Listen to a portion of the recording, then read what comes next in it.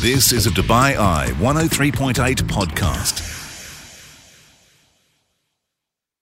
Welcome back to Off Script Extra Time with myself, Robbie Greenfield, and Chris McCarty, with you for the next half hour or so, and we're mixing things up a little tonight, Chris. Yeah, we are. We've done a lot of reflecting over the past month or so with our Into the Locker feature. This week, we're focusing on the future of sport. You've been fortunate enough to sit down with a number of industry leaders over the past week or so to discuss the impact that the Covid-19 pandemic is having on sports and what the future may entail. Indeed, I have, yeah, and I'm not going to sugarcoat it either, and I wouldn't do that to anyone listening to this. An awful lot of sports and entities within, they are facing the biggest ever crises that they've certainly faced in their lifetimes, and make no mistake about it, livelihoods are at stake. Right then, who are we hearing from tonight? Yeah, it's the turn of Brett Gosper, CEO of World Rugby. He's a man that we've spoken to in the past down at the Emirates Airline Dubai Rugby Sevens. Always very affable. Brett has done a great job, it's got to be said, over the past 8 years. He's overseen the sport's return to the Olympic Games back in 2016. That was after a 92-year absence. Not to mention the record-breaking figures when looking at the last two World Cup finals, England in 2015, Japan last year. When you look at revenues, when you look at viewership, social media metrics, there is no doubt that rugby was, until this point, Rob, trending in the right direction. Yeah, it's important to point out here, you sat with Brett before Sir Bill Beaumont was re-elected as World Rugby's chairman for yet another 4-year stint. Yes, and for obvious reasons, Brett wanted to steer clear of that subject. Everything else, though, very much on the table. He gave me carte blanche to ask some of the difficult questions that are facing not only World Rugby, but an awful lot of leaders in sport at this moment in time. OK, so let's get into it. First up, the rugby reset, as it has been described by World Rugby. A $100 million stimulus package has been deployed to help stricken federations. So what has been discussed? Most of it, in terms of what's been brought on by COVID-19, has been the realisation that obviously live sport, particularly sport filled with stadium, particularly sport that is managed across the hemisphere and has vast international travel, is probably the most hit of any event we can think of at the moment. It's likely to be the last to be back to normal in many ways, and so we're trying to plan as long term as possible on many scenarios that are down. So the reset really is trying to form contingencies around when we might be back, and in those different times reconfigure a calendar that can try and refine value from broadcast and sponsors and eventually crowds, and at the same time really work out if some of those scenarios might actually be even more fit for purpose for the future of the sport itself. In the meantime, everyone's looking at their own balance sheets. Everyone's looking at what's really needed. There's obviously a huge prioritisation test on what is really necessary now. What do we need to cut? What can we put off? What are those forced savings we can make? There are always some natural savings, but it really is finance and creativity around the calendar. And of course, in any back-to-play scenarios, scenarioing all of the different elements of the medical aspects of return to training for players, individually, collectively, return to games, maybe behind closed doors, potentially in the beginning, and then when will crowds roll back in. So I guess we're very focused on the next 12 months with an eye on what that may create for the future going forward as well. Yeah, two very important stakeholders mentioned there, the broadcasters and the sponsors. Now, before you mention it, and you're absolutely right, fans are the most important. We get to that. But pertaining to broadcasters and sponsors, they, of course, make the world go round in many respects. What is the key touch points with both of those? Well, there are conversations that we're in and there are those we're not in. We're very fortunate at World Rugby and for the wider game that we held a very successful World Cup last year in 2019, and we're headed towards a hopefully very successful, but certainly a very lucrative World Cup if all goes well in France as well, with a lot of guarantees already committed by France 2023. So we've been able to straddle, from a World Rugby point of view, the dangers of budget. Now, that doesn't mean there aren't some uncertainties going forward with broadcasters to 23. Some of those contracts haven't been signed. A lot of those sponsorship deals haven't been signed as well. And obviously those conversations are slightly more difficult in the current uncertainties. But certainly our member unions and leagues that are managed by our member unions, like the Championship in the South, like the Six Nations, they're having those conversations with their broadcasters. And, they're very complex conversations about recovering inventory at some point in time in either the fiscal or calendar year. As you can imagine, broadcasters are under pressure at these times, and sports properties are something they'd love to see back in their inventory very quickly, but it's not as easy as that, obviously. With regards to the stimulus package that we mentioned earlier, well, the important question is, where will that be spent and how do you ensure it is used wisely? What we're doing at the moment is collecting the various financial situations of particularly the 12 unions who are most hit by a reduction in revenue by the loss of inventory. And they tend to be the unions that are in both the Championship and the Six Nations, as well as Japan, as well as Fiji, but also other emerging nations that are in cash crisis because of the lack of inventory and so on.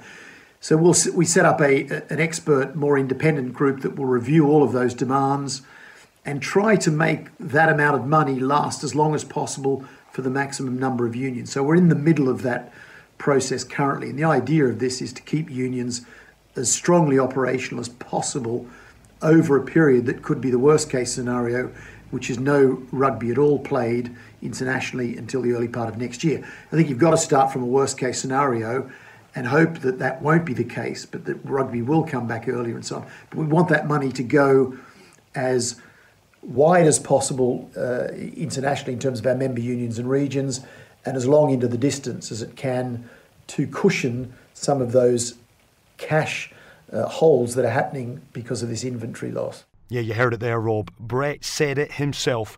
There is a distinct possibility, and I know we've speculated on it over the last couple of weeks, but there is a distinct possibility there will be no competitive rugby until 2021. So with that in mind, what is being discussed with medical professionals to ensure that players can return to action? And the key word here is safely. We don't have precision on that. We're tracking an enormous amount of medical information and the COVID virus spread and the differences in each market and so on. And Aina Falvey, who's our Chief Medical Officer, has done some terrific work with the Chief Medical Officers around the world in gathering that information and hypothesising. But there is no precision on where precisely it leads us in terms of a gradual return. There are some estimations, but it's very difficult to get a real precise gauging on that. But what we're trying to do is look into all of the aspects, as I say, of return to training for players, return to training for groups and the sizes of those groups. How soon will travel pick up, as we say, is probably going to be one of the last things that's going to happen. Looking at experimentation, learning from other sports, sitting down with other sports such as football, the NFL, AFL, NRL, and just work out what might be some stadium protocols. Are half full, quarter full, spacings possible, viable? So we're looking at every aspect of it to work out. And we're hearing news that many of the governments, particularly in the United Kingdom, where I'm based at the moment, are talking about the desire to get sport, whatever that sport might be, whether it be football and other sports, back up and running as early as we possibly can, just to drive some good, feel-good entertainment for obviously a fan base or a population around the world, which is looking for some good news and looking for something to look at and watch and turn some smiles on. So we're all looking at it, but the short answer is there is no precision on when that might be. To be clear then, would World Rugby have any issues with teams running out to empty stadiums? Yeah, of course, if that is alleviating some of the revenue issues, which it would around broadcast in the majority of our inventory in 15s and 7s, then we would obviously consider that would be part of it. We also feel that there's likely to be an in-country domestic pickup of the game earlier than there'll be cross-border. So there'll be cross-border within regions, and then the final phase will be, let's call it international, continental, transcontinental or trans-hemisphere in our case. That's likely to be the very last form of international travel from a sporting sense, and very large crowds likely to be quite late in the day too. Now, when does that mean? We don't have a precision on that yet. We've already heard that contingencies have been put in place in case we see no competitive action until 2021. Confirmation from Brett too that there is an acceptance that matches will have to be played behind closed doors for the foreseeable. Yeah, it's scary is what it is. Brett also spoke of a gradual rollout of fans returning to stadiums over time. So how does he envisage that happening? I'd have to admit we're not far down that track in terms of precise plan, and maybe some of our host unions with these huge stadiums. World Rugby don't own a stadium in itself, but some of our unions are looking at this. I mean, there's also a trade-off. There are the complexities of coming into the stadium, the queuing, the exiting, the risk involved, the perceived risk by people just entering an atmosphere where there's 25% or a 50% fill. And also the aspect of the economics. I mean, if your stadium is 25 to 50% filled, sometimes the economics of the costs involved in opening a stadium like that don't add up as well. So there are all sorts of complexities around that, and certainly what has to happen is that fans have got to be feeling that it's safe and they want to come back into a safe environment. And that's obviously part of the discussion that's involved. Tennis men's world number one Novak Djokovic has said he would be against taking a vaccine. That's his moral choice, of course. But what of rugby's plans? Would that become mandatory for players to return to action if and when one is made available? We haven't got to that point yet. It'd be very draconian to oblige anyone to take any vaccine, but there'll obviously be safety criteria that if people want to play, they'll have to adhere to. And we, as I said, we've not progressed to that point yet where we're considering, obviously where the testing thing is an issue in many countries at the moment. But certainly if you're going to try to play before there is a vaccine available to players, then there's got to be a very high level of testing and understanding what a protected environment is. And when the vaccine arrives, I'd be surprised that people were unwilling to take it because it is obviously something that will protect everyone's lives. Now, quite incredible that there's, I guess, sporting leaders discussing making vaccines mandatory, but that is a consequence of these quite remarkable times. What about the game schedule and structure?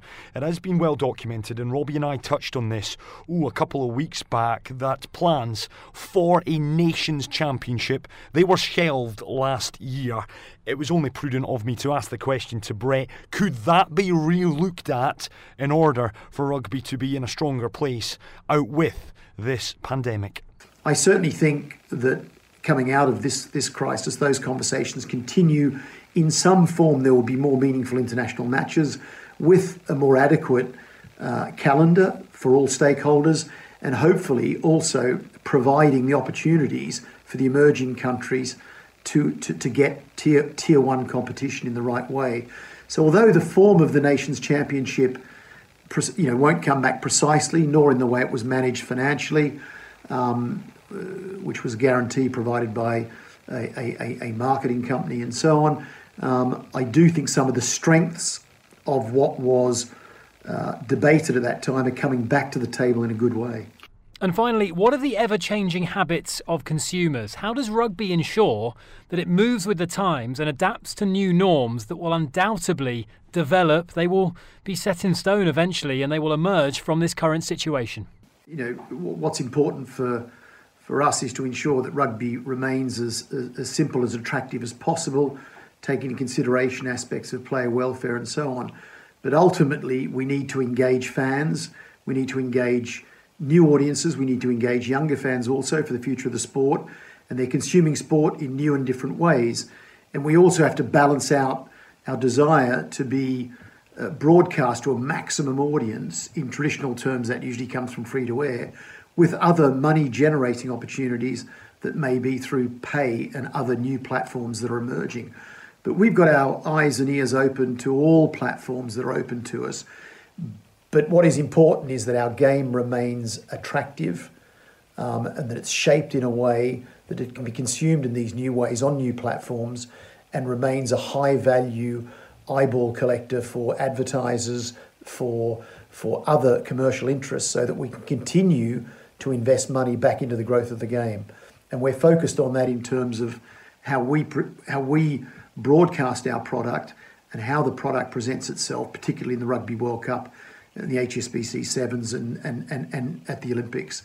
They're the big game changers globally to attract new audiences.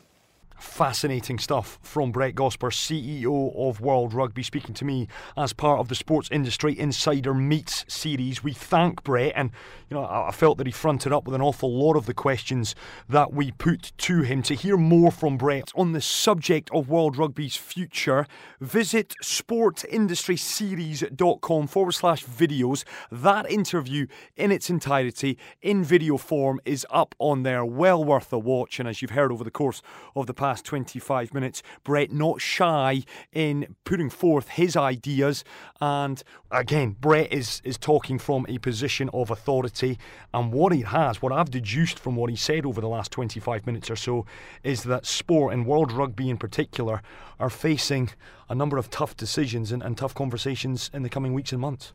It's the ultimate contact sport, isn't it? Yeah. And the coronavirus and social distancing. I mean, football is contact, but rugby, when you talk about the pack, the scrum, the maul, you're obviously, you only need one player on that pitch to have the virus, and then if they pass it along, all of their families are at risk, and all of those people in that wider family, in their wider circles, are at risk, because it is such a team sport, and it's an environment that is a breeding ground for these kind of germs to spread. So I think we just we have realised over the last month or so that despite our best hopes, despite our best intentions, despite some of the more optimistic headlines that have been coming out about certain organisations and certain establishments, certain professional tours getting back on track, we ain't going to see people in a stadium this year. No, we're not. And we may not even for the first half of next year. That is the brutal reality that I've certainly now kind of told myself. I've made myself a little bit sort of impervious to the sort of hope. I think I've just abandoned hope for now, and I've just basically said worst case scenario. And if anything that actually can be improved upon that ultimately ends up happening, then great. But I'm preparing myself mentally for the worst. We've both been a little bit like ostriches over the course of the past month, sticking our head very much in the sand. That is in tune with who we are as individuals and as characters. But absolutely, I think that's one of the key takeaways. And not to be all doom and gloom, but there is no doubt, folks, that sport is going to take a long time before we see, certainly, the norm that we were used to before this pandemic return. You've been listening to a Dubai Eye 103.8 podcast. To enjoy lots more from Dubai Eye in the United Arab Emirates, just go to DubaiEye1038.com or find them wherever you normally get your podcasts.